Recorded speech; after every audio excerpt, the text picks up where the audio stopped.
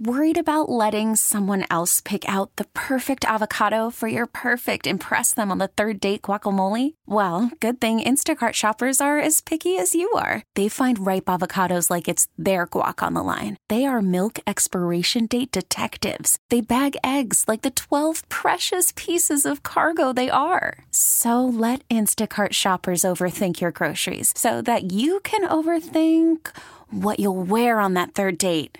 Download the Instacart app to get free delivery on your first 3 orders while supplies last. Minimum $10 per order. Additional terms apply. Here's Jon Daniels' intro. Baseball time, turn on the fan. JD's coming on, he's a baseball man. I gotta get the scoop before I drive home from the kid from Queens calling Arlington home. Car pulls up, who can it be? A fresh El Camino, it's Thad Levine. He rolls down his window and he started to say, it's all about making that kick-ass trade. Cause the boys in the front office are always hard. Come talking that trash and they'll pull your card. Knowing nothing in life but to be legit. Don't quote me, skin, I ain't said spit.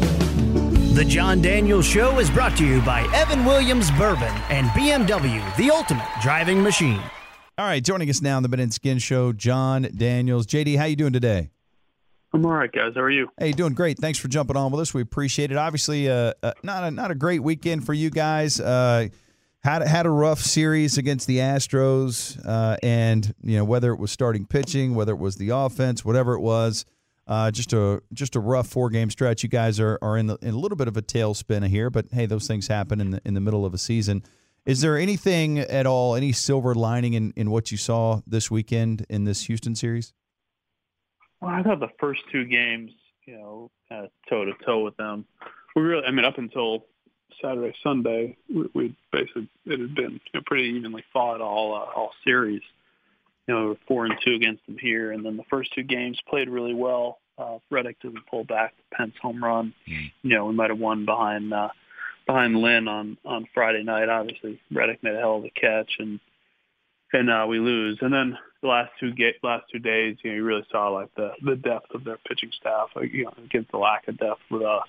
I thought that was really the story, and a couple of defensive miscues made it look a lot uglier. John, not everybody, but a lot of people are talking about, okay, what about Odor? And he did sit. And in the past, there's been times where Odor is struggling and he's been sent down to correct things, and he's responded well to that. But it's you can look at this and go, okay, these are patterns here. What does Rugi have to do to get to a point where you guys might consider sending him down, or is it occasional rest and this thing's got to play itself out?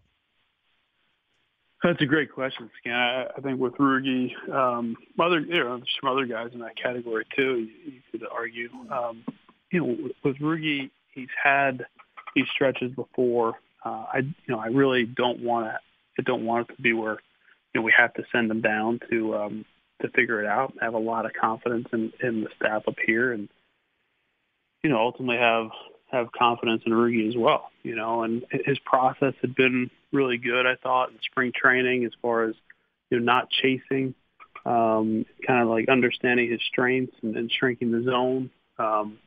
It had been better the first 2 weeks, even though the results weren't, but the process was. And then he has the knee injury, and really since he's come back, he's really struggled just to make contact on any sort of kind of above average fastball. And so they're beating him right now. He's clearly got to make an adjustment. It's definitely something we're talking about, and optioning the guy is always a consideration, but we'd prefer to be able to figure it out up here at this point. All right, so let's take it to youth baseball, because man, I don't know if you know this, JD. I'm one of the greatest youth baseball coaches of all time. Were you aware of that? See that? Okay, you know that. Been discussed a lot. Well, what? Before I got run out of the game, not involved anymore. Caveat I want to throw in there. What we would say to a guy who's not catching up with the fastball is, kid, you got to put a lighter bat in your hand. And there's all these rumors going around about these bats that Rugi uses, that it's a telephone pole or whatever. Is it just way too simple for a guy like me to sit here on my couch and say, well, man, maybe get a lighter bat? Is that silly? Not necessarily silly. We talk about those things as well. The thing with Rugi is not just like lighter bat, but the length of the bat. And he actually, if you look, he actually holds the knob kind of up into the palm on his right hand. So whereas a lot of guys, the knob typically is kind of below your bottom hand, his sits in the middle of his palm on his right hand. So it actually makes it look even longer because it's not, what I'm saying, he's not holding it down at the bottom of the handle. He's actually holding it below that. So, but it's also the same bat that he's had success with in the past. It's how he just went to a heavier or longer one, or he started gripping it that way. So, listen, there's obviously got to be an adjustment made. All these things are being discussed by our coaches and in our front office. Jon, what was it was in a loss. There was a bunch of runs that were put up before he came in, but with what you saw from Leclerc yesterday, does that have you feeling a little bit better in that regard? I do, because of how he did it. He came in. Listen, he's a super competitive guy. I don't think he was real happy that we were, getting beat the way we were getting beat. But he looked a lot more under control with his delivery. There were some things that we'd seen where, especially on his fastball, he's kind of flying open, and he had those big kind of arm side misses, and he was really spotting up his fastball a lot better. And when he does that at 96, 97, everything plays off it, and he saw a miss, a lot more swing and miss yesterday. So that was really encouraging. Man, I read an article over at Lone Star Ball by Adam Morris, and it was about Nomar Mazara. And it's actually looking at a lot of the sabermetrics to where it's like, wait a second, people are down on Mazara a little bit, but, and maybe the batting average isn't where he would want it to be. But if you start looking at some of the sabermetrics, you're like, wow, okay, he's hitting the ball harder. He's hitting more line drives. He's getting the ball in the air more than he has in the past. And he's not striking out as much. There's a lot to be encouraged about. So where are you with regard to what you're seeing from Nomar right now? I'd say kind of in between, in between the kind of doom and gloom. And then I saw Adam's article as well. Maz is a guy that has, all the potential in the world. He's been a good player, but, to this point in his career, came up at 20, 21 years old. I think we all feel like, I think the industry feels like there's another level for him to get to. And, we haven't quite gotten him there yet. Again, he's been a good player. He's been a quality big league player, but he hasn't been the kind of dominant middle of the order force that I think that you're hoping for. And everybody's kind of graded on a curve, right? We all have expectations, whether athletes or whatever walk of life, and I think that's what you're looking at with Maz. Is you're like, this is a guy whose value is primarily in his bat, who has been a good hitter, but we think can be a great one. I think until we can kind of push him along in that direction, there's going to be those questions.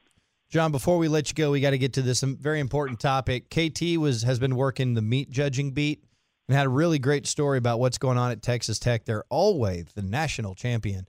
But we like to get out on the grill from time to time. I know baseball executives have meetings at steakhouses. You probably had meals at incredible steakhouses. But if something is going down at the Daniels household and an important guest is coming over, do you have the skills necessary to get out on the grill and work an incredible steak and then bring it in and deliver the goods? Only if, my wife is standing there telling me what to do. Oh, no. Oh, man. I mean, and maybe, stepping in and taking control. Just a little of it. Well, you're a busy guy. No. Yeah, but I don't think that's really an excuse. I think it's more just a matter of incompetence around the grill. What is your go-to steak? Do you have a preferred cut? I mean, if I'm out, I would typically order a filet. But I'm not I know it's kind of like a Texas thing. You got to have your signature steak. I'm pretty basic. I like a filet. Okay. How about you? Well, I'm a ribeye guy. To me, I think the more unhealthy it is, the more it aligns with my lifestyle. I would have bet money you were going to use the term marbling right there. I almost did. That's how doctors describe my fitness. Hey, thank you so much, JD. Appreciate your time. All right, guys, take care. There he goes, Jon Daniels. So yeah, Ben, you got a little too much marbling happening in the belly area here. We need to be a fine steak. But not for a human. Okay, thank you to JD for jumping on with us. We appreciate that. This episode is brought to you by Progressive Insurance. Whether you love true crime or comedy, celebrity interviews or news, You call the shots on what's in your podcast queue. And guess what? Now you can call them on your auto insurance too with the Name Your Price tool from Progressive. It works just the way it sounds. You tell Progressive how much you want to pay for car insurance, and they'll show you coverage options that fit your budget. Get your quote today at Progressive.com to join the over 28 million drivers who trust Progressive. Progressive Casualty Insurance Company and Affiliates. Price and coverage match limited by state law.